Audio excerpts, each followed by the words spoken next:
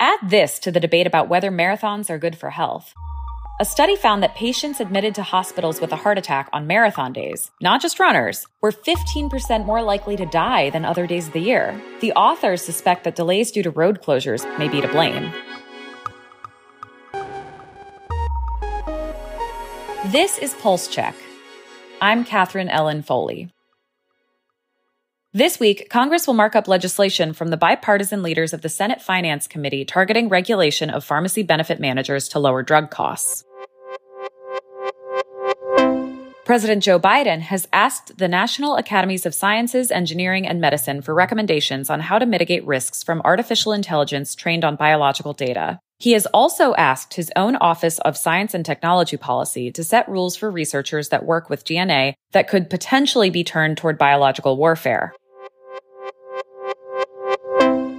And overdose prevention centers have emerged as a controversial issue in New York's response to the opioid epidemic, with Governor Kathy Hochul now opposing the use of opioid settlement funds for new centers despite an advisory board's recommendation. POLITICO healthcare reporter Maya Kaufman is here to explain the governor's shifting stance. Hey, Maya, thanks for being here. Thanks so much for having me.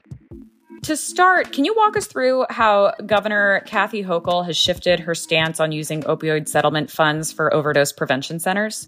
Yeah, the governor has long been pretty non-committal when it comes to overdose prevention centers, both as far as policymaking and also as far as using opioid settlement funds to support them. And she said things like, we're looking to see what Rhode Island is doing, where they've done a state authorization. She said they're exploring the benefits and limitations of a statewide policy, but she hasn't really come out very directly and indicated her stance. But that changed earlier this week when I asked her about using opioid settlement funds for overdose prevention centers, which for folks who aren't familiar are places where people can use drugs under the supervision of staff who are trained to respond to overdoses. And the governor said that funds must go to initiatives that would withstand a legal challenge. And she also said that the state is engaging in harm reduction strategies, that there isn't only one type of harm reduction strategy. She said the ones that we're doing are proven to be successful, but also legal. And that was a much more direct stance than we've really ever seen from her.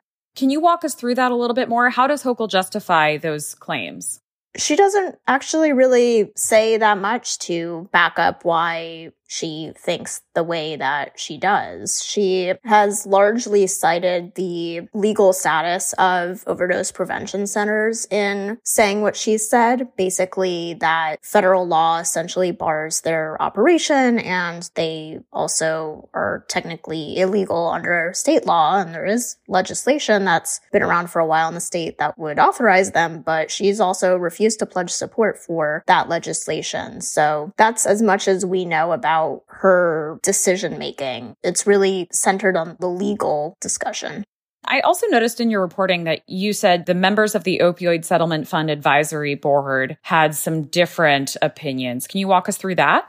Yeah, the majority of the members on that board, which was established in 2022 by state law to guide the spending of all of this money, they really support overdose prevention centers as a tool in harm reduction, meaning reducing adverse consequences of drug use rather than demanding that users abstain from drug use. And they recommended once before in their first report last year that the state use funds for overdose prevention centers, and the governor's administration rejected that. They said they couldn't use funds for anything that was illegal, and now they're taking a more direct stance that they don't support using funds for this purpose. And so the board had just recommended again that they should use it for this. They took a slightly different approach by focusing more on research, hoping that that might win the governor over by saying the funds should go for a research-based overdose prevention center to collect more data on how this kind of facility works and what kind of outcomes it has in New York specifically. But remains to be seen how that'll land with the governor. So now Hochul's team has 2 weeks to respond if they reject any of those recommendations. What kinds of things are you going to be watching for in the governor's response?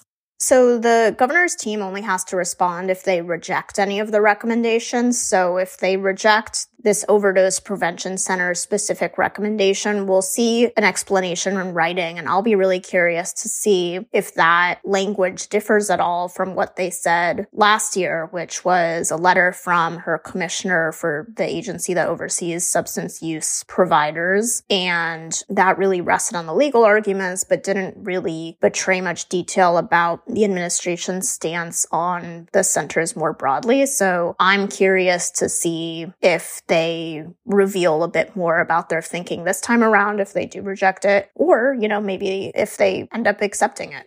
Great. Well, thank you so much for sharing your reporting with us, Maya. Yeah, thanks so much. Great to be here.